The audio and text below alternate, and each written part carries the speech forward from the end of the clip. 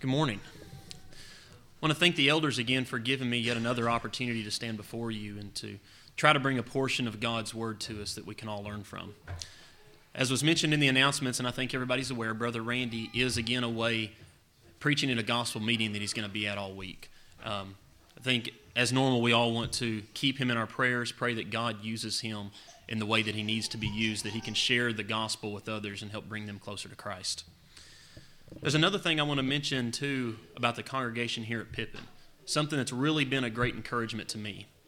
A couple months ago, the elders asked me if I would help try to line up some speakers to preach sermons, to handle our Bible classes for us for a few weeks while Brother Randy was going to be gone, whether it's at vacation, whether he's on gospel meetings. For some reason, he wasn't going to be here with us. I think there was about 3 to 4 weeks that we had to get men to step forward to cover the position while Brother Randy was gone.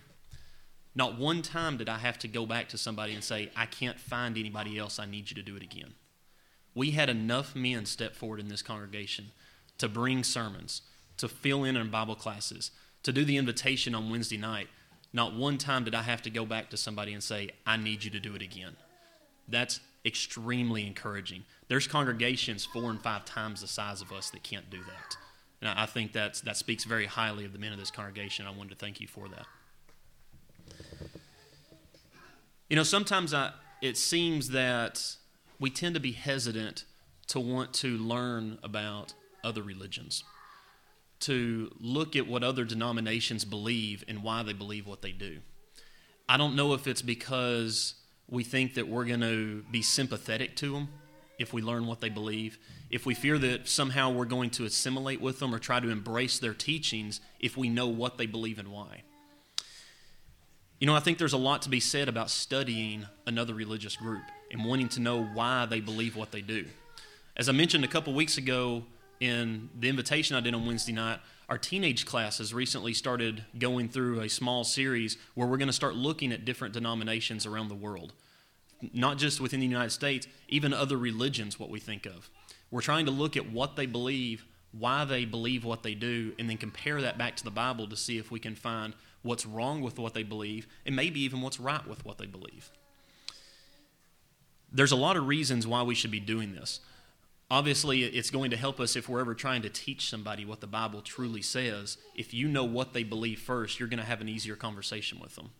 But I think one of the biggest reasons, and there's a quote, it's been quoted several times by many people, but the best version I like of it is by a man named George Santayana. He said, those who cannot remember the past are condemned to repeat it. No, the world didn't start with the denominations existing, with other religions. Somehow they started going down a path that led them to where they're at today. If we don't know what that path was that they went down, that got them where they are, how do we know if we're not slowly beginning to go down that same path? If we know their history, we can start recognizing things that maybe we might be doing that should throw up a red flag that says, hey, maybe we need to take a step back right now. Other people have done this, and this is what it resulted in. So I want us to look at, beginning this morning, at a group that a lot of times seems to almost live in like a storybook world in our minds, that almost like a fictitious group that they're kind of mysterious to us. And if you've looked at the bulletin so far this morning, you'll see that I'm wanting us to talk about the Amish. Something that, it's a group of people that not many people really truly know a whole lot about them. When you think of the Amish, some of the first things that come to mind is you think of separation. You think of people that are very hard workers. We may even think of the odd clothing that they may wear. People that are very good at their crafts, very good at working with their hands. But I want us to look at, for a little while, where did they come from? How did they get to where they're at today? Now, I propose there's a whole lot that we can learn from the Amish. There's a lot that they're doing that is not correct according to the Scripture. But I would propose there's a lot that they're doing that is right according to the Scripture, and they do it very well, that we could learn from ourselves. A topic like the Amish, I believe, it could span up to probably 10 to 12 sermons. I'm not going to do that.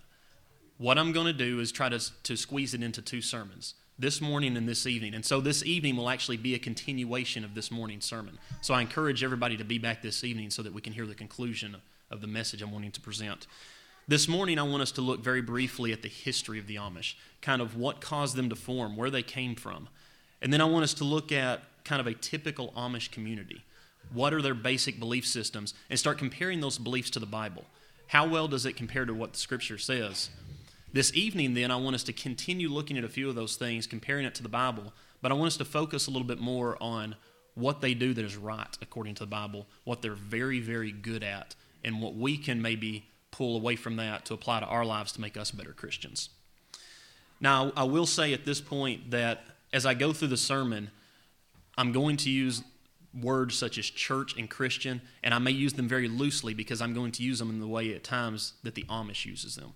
But I will do my best to make sure I point out the difference between the Amish church and the Lord's church, and what they call Christian and what the Scripture calls Christian. So I will do my best to point that out, but please keep that in mind. The history of the Amish spans a little over 500 years. I'm going to try to squeeze 500 years of history into less than 10 minutes. There's no way possible I'm going to hit everything. There's going to be a lot of stuff I'm going to skim over, but I want to hit the high points, and I want to go through this for a reason. Pay attention to some of the things that's happened to them in their history, and I think that will help us to better understand where a lot of their beliefs have come from. I think everybody has more than likely heard of Martin Luther. Now, everybody studied about Martin Luther in school, how he started the movement of basically revolting against the Catholic Church. Before the year 1517, the Catholic Church and the state government were very, very united. They were basically one and the same, even to the point that opposition to the Catholic Church was considered a crime against the state, and it was punishable by imprisonment, whatever punishment they may bestow upon you. Martin Luther basically set in motion what history likes to refer to as the Protestant Reformation, that it was removing the church away from the state. You know, as the church began to lose power, and I say the church, the Catholic Church began to lose power over the state, they began to gain power more over the smaller, the local governments. And because of that, there was one key doctrine that had to be taught by the Catholic Church that people had to believe in order for the church, the Catholic Church, to maintain power over the citizens in a certain area, to do things such as demanding tithes from their citizens. That was they had to teach the doctrine of infant baptism. With infant baptism, a child would become a member of the Catholic Church upon birth, whether they had any desire to be a member of that church or not, whether they had any intentions of staying dedicated to the church. No matter what the interest was, they were now a part of that church, which means the Catholic Church had control over them even from a government standpoint. Well, part of this Protestant Reformation that we know of, you had groups starting to break away from the Catholic Church. In a small Swiss town of Zurich, there was a small group at that time that they strongly opposed infant baptism. They would point at verses in the Bible such as 2 Corinthians chapter 7 and verse 10 that said, "For godly sorrow produces repentance leading to salvation." They understood that godly sorrow cannot be had by an infant. That is something that a conscientious adult has to have that sorrow. They have to make that decision. And so infants couldn't meet the prerequisite to baptism. And so rightly so, this group opposed infant baptism. Well, on January the 21st in 1525, this group met together and they baptized each other as adults. They felt that their baptism as an infant did not mean anything, that it was void, and so in order to be right with the Bible, they had to make that decision that they wanted to be a member of the Lord's church, and so they baptized one another. People around them saw this, and they started referring to them as Anabaptist. Anabaptist is a transliteration of a Latin word, antibaptismus, which means second baptism. And so if you've ever heard the term Anabaptist in your study in history in school or whatever, that's where that came from. Over the next several decades, though, as you can imagine, by them rejecting this infant baptism, that caused a lot of problems between them and their local governments, because their local governments was still being controlled by the Catholic Church. They suffered a lot of persecution because of this. This group was constantly on the run. They were trying to stay away from a lot of people in society. If they were ever caught, they were beaten, put in prison. Some of them even burned at a stake, even beheaded at times. So if this group ever wanted to meet and worship, they had to meet in caves. They had to meet in secret. Everything that they did was they tried to keep it out of the limelight of society. their neighbors around them at times, some of them didn't always agree with the way that the Anabaptists were being treated. And so they started being sympathetic to them. They had neighbors that would allow them to come and work on their farms as farmhands. They would give them food. They would give them houses to live in.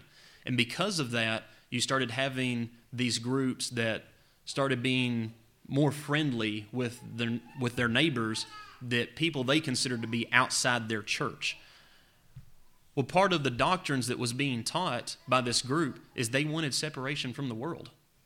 They didn't want to assimilate with people around them. They had leaders that stepped up within their movement. One of the initial leaders that really stepped up, he was a Catholic priest that broke from his Catholic beliefs, that broke from the Catholic Church. He joined this Anabaptist movement by the name of Menno Simmons. Now, he became such an influential leader within this Anabaptist movement that a lot of people started referring to him more or less as the unofficial leader of the movement. And by the year 1545, people were actually referring to this group. They were linking his name to the Anabaptist movement to the point they started referring to him as Mennonites. And that's exactly where we have what we think of Mennonites today. That's where that came from. And so a lot of these teachings that they had of wanting to have separation from the world, of not wanting to be around the people that were persecuting them, there was a lot of issues that started when they started making close friendships with their neighbors around them, people that were not part of their group. Well, there started to be more or less a movement within this Mennonite group to take them back to what they felt that their core beliefs were. There started to be disagreements and arguments within the Mennonite church. Within that movement, there was another man who arose as more or less the influential leader within this reforming group. His name was Jacob Ammon. Now, Jacob Ammon was an extremely outspoken individual, very argumentative at times, but was a very, very prominent leader, a very well-spoken person. He had so many disagreements with the leaders in the Mennonite church that it actually caused a split within their church. The individuals that wanted to follow the teachings of Jacob Ammon, to get them back to their core, what they felt their core beliefs were, of separation from the world, of trying to stay away from the use of different kinds of technology, the world started referring to them as being Ammonish, or which eventually got shortened into Amish. So that's where the Amish come from that we see today. A lot of times we want to think of Mennonites and Amish as being very closely related in terms of their religious beliefs. But if you ask Mennonites or Amish, they don't feel that they're related at all, that they hold two completely different belief systems. The Amish feel that they are much more conservative, while Mennonites tend to be much more liberal in their thinkings. Over the centuries that followed, there tended to be a lot more divisions within the Amish church, that you'll see slight variations when you go from congregation to congregation or from district to district. A lot of this is because there is no central governing body over their church. Every one of their congregations are autonomous. And if you understand their history, you can understand why. With the persecution that they were suffering, you almost couldn't have a global body that was watching over them. The world wouldn't allow that to exist. And so you're going to see slight variations when you go from district to district with them. Most of the time in the United States today, most of your Amish groups, they're found in either Ohio, northern Indiana. There's a large population that exists in Pennsylvania. A census taken in 2010 shows that there's a little over 2,000 Amish living in Tennessee today. Now, that's not including Mennonite groups like we would think of possibly Muddy Pond up around the Monterey area. That is specifically Amish. Actually, one of the largest Amish communities in the entire southern United States actually exists in Etheridge, Tennessee, here basically in our own backyard. So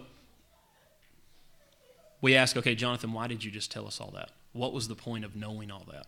We're going to get to that in the lesson. There's some certain things I want to pinpoint, and in order to understand really what they believe and how it compares to the Bible, you almost have to know where they came from, what caused them to have their belief system. When someone thinks of an Amish person today, thinks of an Amish community, what you're likely thinking of in your mind is what's called an old order Amish.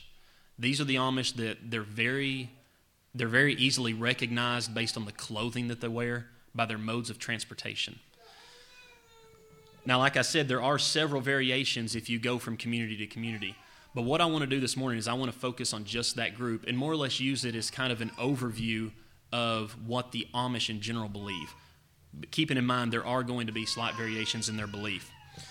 But what I want to look at going from here on in the sermon and continuing tonight is what do they believe? How does that compare to the Bible? What can we learn from it that they're doing wrong to make sure that we don't go down that same path? But what are they doing right that we can learn from? I think one of the first things that we'll notice when we think of an Amish community or of an Amish individual is likely the clothing that they wear. The dress seems very odd to us. It's something that a lot of us probably don't understand. The men wear very plain clothing, normally are black trousers. At all times wear suspenders. I think everybody's probably aware of or at least recognize the wide-brimmed hats that they tend to wear. The women will wear very dark, very plain dresses. Traditionally, they either tend to be black or very dark in color. A lot of times we'll wear aprons with it. But I think one of the most distinguishing things that you'll recognize if we see a family out in town that you pinpoint that, hey, that's either an Amish or a Mennonite family, is the head coverings that the women wear. That's normally a telltale sign that that's who that family is. They will actually point to Scripture for reasons that they wear those. In 1 Corinthians chapter 11 and verse 5, it says, "But every woman who prays or prophesies with her head uncovered dishonors her head, for that is one and the same as if your head had been shaved." They'll use that verse in conjunction with 1 Thessalonians chapter 5, verse 17, that says, "Pray without ceasing." And so in their mind, if the women are to have their head covered while they're praying and you're to pray without ceasing, that means your head is to be covered at all times. That's where that comes from. And now I will say as well, and I kind of hinted at this earlier, some of the scriptures that I'm going to point to that they get their beliefs from, not necessarily showing my support for their beliefs. A lot of this stuff is taken out of context, is either a misinterpretation of the Scriptures, and we're going to get into that and pinpoint what those inaccuracies are. One of the other things that we tend to notice a lot of times within an Amish community is their extreme avoidance, it seems, of technology, of any kind of innovation or convenience that we have today. There's 5 things in particular I want to look at and look at why they do these things the way they do. They do it, either they'll pinpoint to a specific scripture in the Bible or look at a biblical principle in general as to why they do this. So bear with me for a few minutes as we go through these, and then I want to hit a very specific point at the end of these.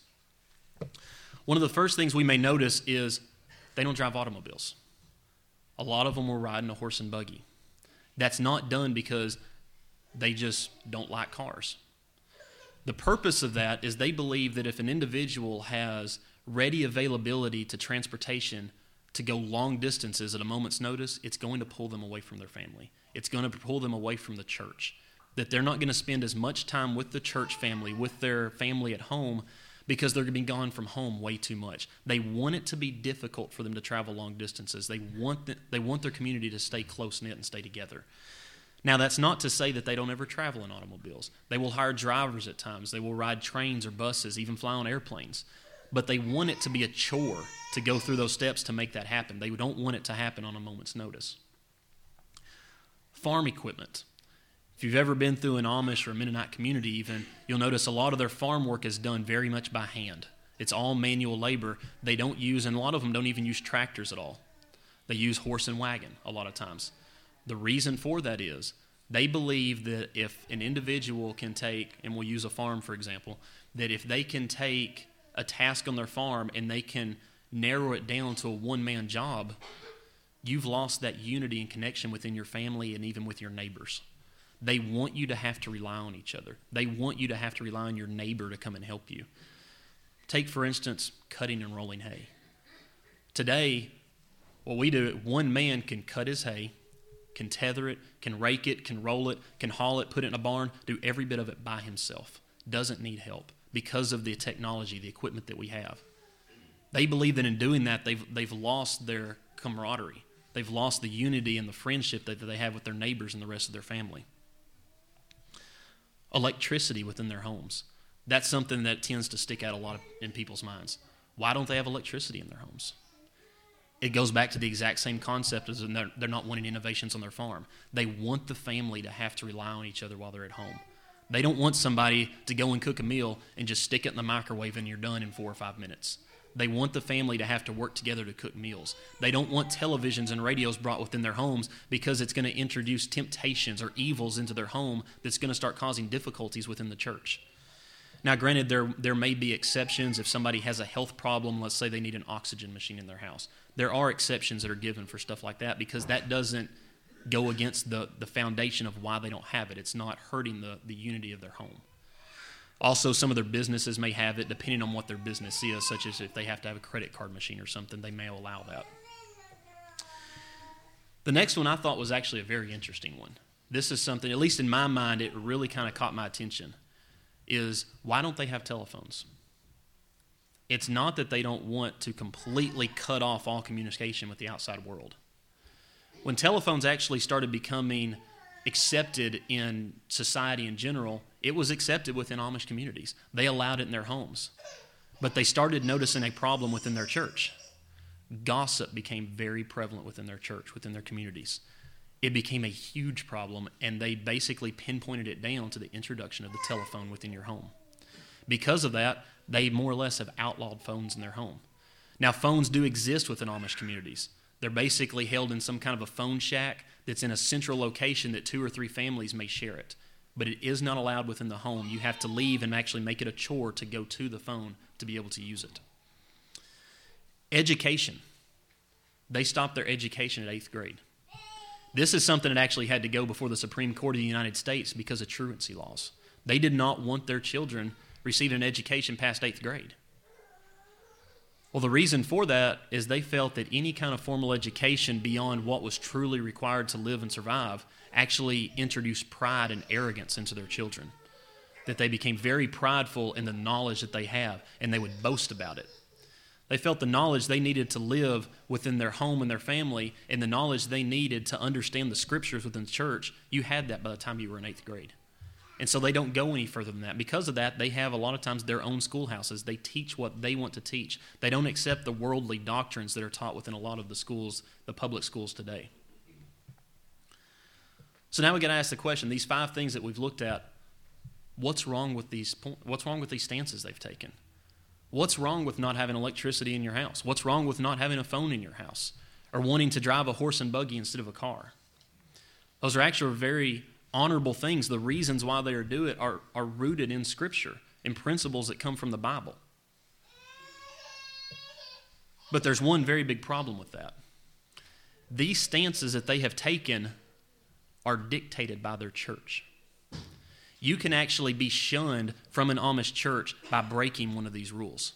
If you allow telephones into your home, if you get caught with a radio or something in your house, your family can be disfellowshipped more or less. You can be shunned from the church. And so what we have to ask ourselves, where is the line for the authority within the church?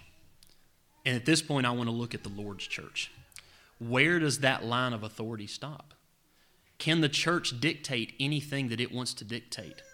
Can it come up with any rule that it wants and hold the members of that congregation accountable to those rules? Or is there a place where that line stops and the church now no longer has a say-so in what happens in a certain situation? You know, there's a lot more stances. We talked about 5 different things within the Amish church. I specifically pinpointed those 5 because each of those 5 things are purely secular in nature. They're purely social things that happen within an Amish community. That is not something that is talked about within the Scripture. Whether or not you can have electricity, whether or not you can drive an automobile or you can have a tractor on your farm. Nowhere in the Bible does it talk about that stuff. Within the world today, it seems that there tends to be more of a focus on what is church teaching instead of what is Bible teaching. A lot of people want to think that because Jesus is the head of the church, that he therefore has given authority to the church. So anything that the church says, that is something we have to live by as members of that congregation. But the church doesn't have the authority to make up those things. Any authority the Bible or that the church has to come from the Bible. And so when we ask at what line do we have to stop in terms of where the authority of the church stops at, we have to look at the Scripture for that. Turn with me to Matthew chapter 15. This is the passage that Brother Glenn read for us just a few moments ago. He read an excerpt from it. And he did a very good job explaining what the background was around that. But let's go ahead and read the verses that goes through that background. What was going on right then? Matthew chapter 15, and let's start in verse 1. It says, "Then the scribes and Pharisees who were from Jerusalem came to Jesus saying, 'Why do your disciples transgress the tradition of the elders? For they do not wash their hands when they eat bread.' He answered and said to them, 'Why do you also transgress the commandment of God because of your tradition? For God commanded, saying, Honor your father and your mother, and he who curses father or mother, let him be put to death. But you say, Whoever says to his father or mother, Whatever profit you might have received from me as a gift to God, then he need not honor his father or mother. Thus you have made the commandment of God of no effect by your traditions. Hypocrites, well did Isaiah prophesy about you, saying, These people draw near to me with their mouth and honor me with their lips, but their heart is far from me. And in vain they worship me, teaching as doctrines the commandments of men.'"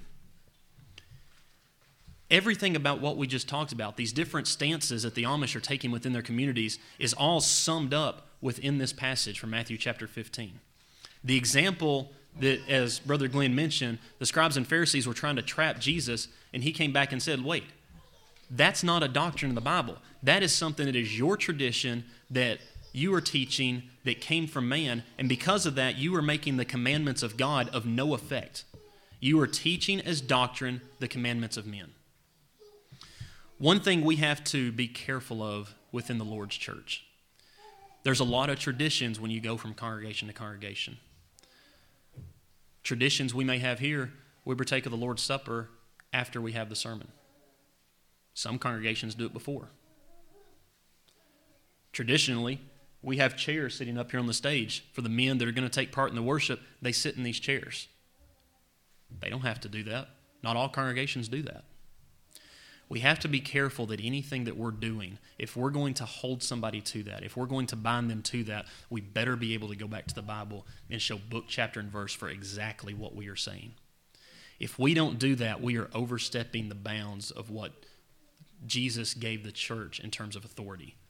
And in doing so, we are just as wrong as everybody else within the world. That is taking us down a path that is getting us away from what the Lord intended the church to be, and is leading to where some of these other groups got to. You know, a lot of these stances, as we said, that the Amish have taken, they're very admirable. And if it were for me personally, I think I would probably enjoy living in an Amish community in terms of the close-knit family. Everything they do is very church-oriented, or in what they believe that the church should be teaching.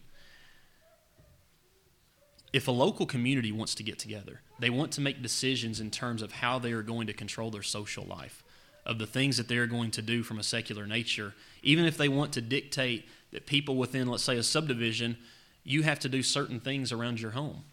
That's fine. In fact, that's absolutely no different than what a homeowners association does. If you live in a subdivision and you have a homeowners association, they may dictate what you're allowed to do on your property, what kind of fences you can build around your home. The reason they do that is because they want to see conformity within your subdivision. They want there to be unity of some point. That's exactly what the Amish have done. They've taken it to the far extreme, though, even to the point that they dictate the color of clothes you're allowed to wear, the furniture that you're allowed to have within your home. That's great, but the problem is that the church dictates all of this. The church controls what these rules are. There is no authority in the Bible for that to happen. Well, one of the next things that we may ask then is, let's say an Amish family, they move from one community to another. As I said, their communities, their districts are autonomous. Since there's no central governing body, the rules may be different from one community to the other. How is someone to know if they move into a new community what the rules of that community are? Well, this was something that was noticed very early when there was a split within the Mennonite church. The early Amish leaders sat down and they decided, in order for us to have unity among our autonomous districts, our autonomous congregations, we've got to set out basically a set of ground rules or beliefs that we feel should be followed by everyone. And so they met together, they sat down and actually put pen to paper, wrote these things down. They put a collection together, what they referred to as the Ordnung. Now, Ordnung is a German word that means order. And so they have put a book together that each different community is supposed to have, at least today within your very traditional, very conservative Amish communities, this Ordnung that they are to follow. There's one problem with that. They just created a creed book. Whether they think they did or not, they just created a creed book. They've put something into place in addition to the Bible. Now, what is in this ordnung are these things that we're talking about from a social nature. It dictates the type of clothing that they're allowed to wear. It dictates their interaction with people outside of the Amish church, which is where you get a lot of your social avoidance from. Even to the point that when somebody gets baptized into the Amish church, not only do they have to confess that they will follow the Bible, that they believe that Jesus is the Son of God, they also have to confess or state that they will follow the ordnung. They have introduced an additional book that the members of their church have to follow. Now, I understand that the Amish leaders, they were wanting to try to find a way to create unity among autonomous congregations. And there's one reason I've tried to mention that word autonomous several times. If you've not noticed yet, there's several things, at least from the foundational standpoint of what the Amish believe, that's very similar to the Lord's church. The Lord's church has autonomous congregations, just like the Amish church. The Amish have tried to take everything back to a very conservative standpoint, trying to look at what the Bible says and take it literally, to get rid of all the frills and stuff that the Catholic Church had introduced and try to go by what they believe the Bible says. That's what the Lord's church is to do.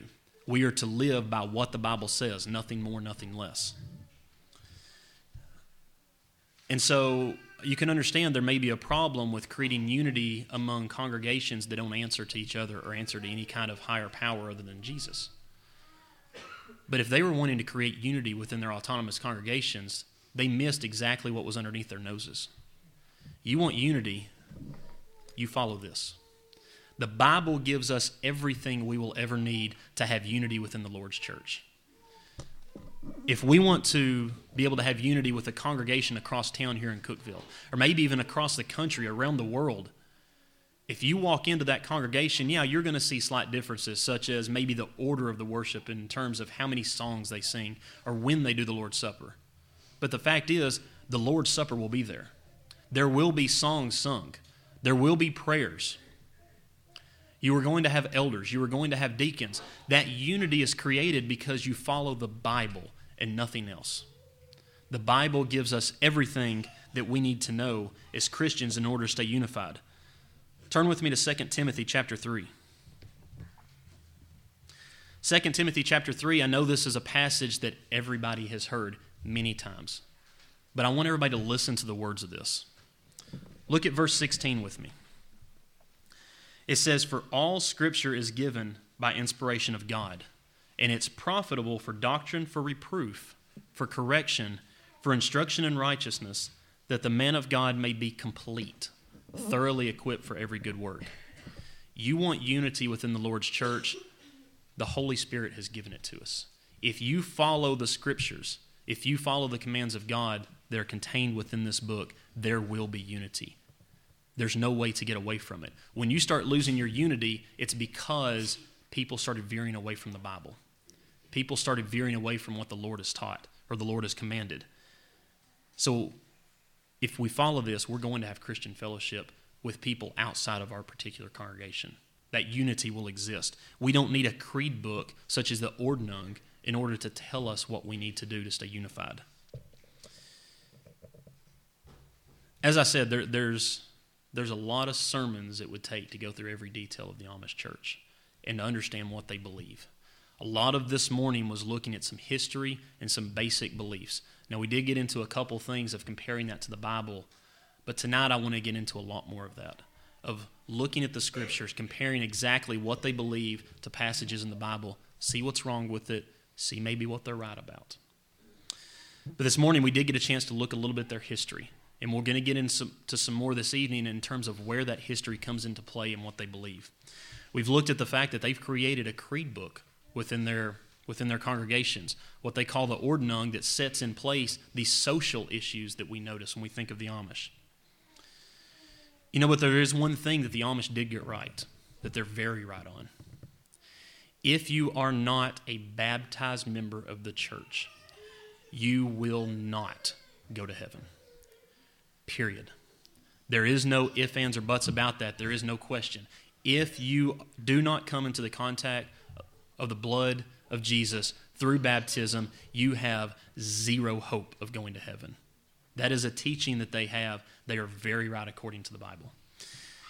You know, the Bible is very clear in what we have to do to become a child of God. We don't need a creed book to tell us this. In Romans chapter 10, verse 17, it says faith comes by hearing. And we've gone to Hebrews chapter 11, verse 6. It says without faith, it's impossible to please Him. We have to believe what the Bible tells us. We have to believe that Jesus Christ is the Son of God. Luke 13:3, it says, unless we repent, we shall all likewise perish. Repentance is not just saying, hey, I've sinned. There's another step to that. We have to stop the sins that are in our life, turn from it, get on track with what the Bible is telling us that we should be doing as a Christian. Romans 10:10, it says, with your mouth confession is made unto salvation. If we're not willing to tell the world that we believe that Jesus is the Son of God, we confess that before men, what makes us think that God is going to confess before everybody else that we're a child of His? We have to be willing to tell people that we want to be a child of God, that we believe that Jesus is the Son of God. Mark 16, verse 16, it says, he who believes and is baptized will be saved. You have to come into contact with that blood of Jesus through immersion in baptism.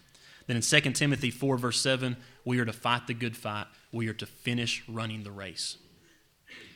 You have to continue on in your Christian life after baptism. It doesn't stop right there. And that's actually another thing that the Amish did get correct. They believe that just becoming a member of the church does not mean you get an automatic ticket to heaven. They believe you can fall away, which is exactly what the Bible tells us. If we're running that race, as talked about in 2 Timothy, and we decide that we want to sit on the sidelines for a few minutes and take a break because we're tired, you just got out of the race. That is not what the Bible teaches. It says you are to finish the race. You are to stay in it through the long haul. Now, it's not always going to be easy. And the Bible tells us, God tells us, He doesn't expect us to do this by ourselves. It tells us in James chapter 5, verse 16, it says to confess your trespasses to one another and pray for one another, that you may be healed, that the effective, fervent prayer of a righteous man availeth much.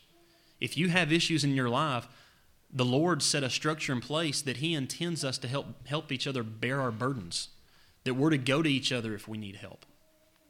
So if you've not become a child of God's, if you've not come into contact with that blood of Christ, the Bible commands you to do so, or you will not go to heaven. I can't say it any more strongly. You will not go to heaven. But if you've been in that race and you've decided to take a break, you have to get back in that race. If you have fallen away from the church, let us help you. Let us hold you accountable. Let us be a partner with you to help you to follow the Scriptures the way they should be followed. So if you need to become a child of God, if you need to make things right in your life, we ask that you come forward as together we stand and we sing.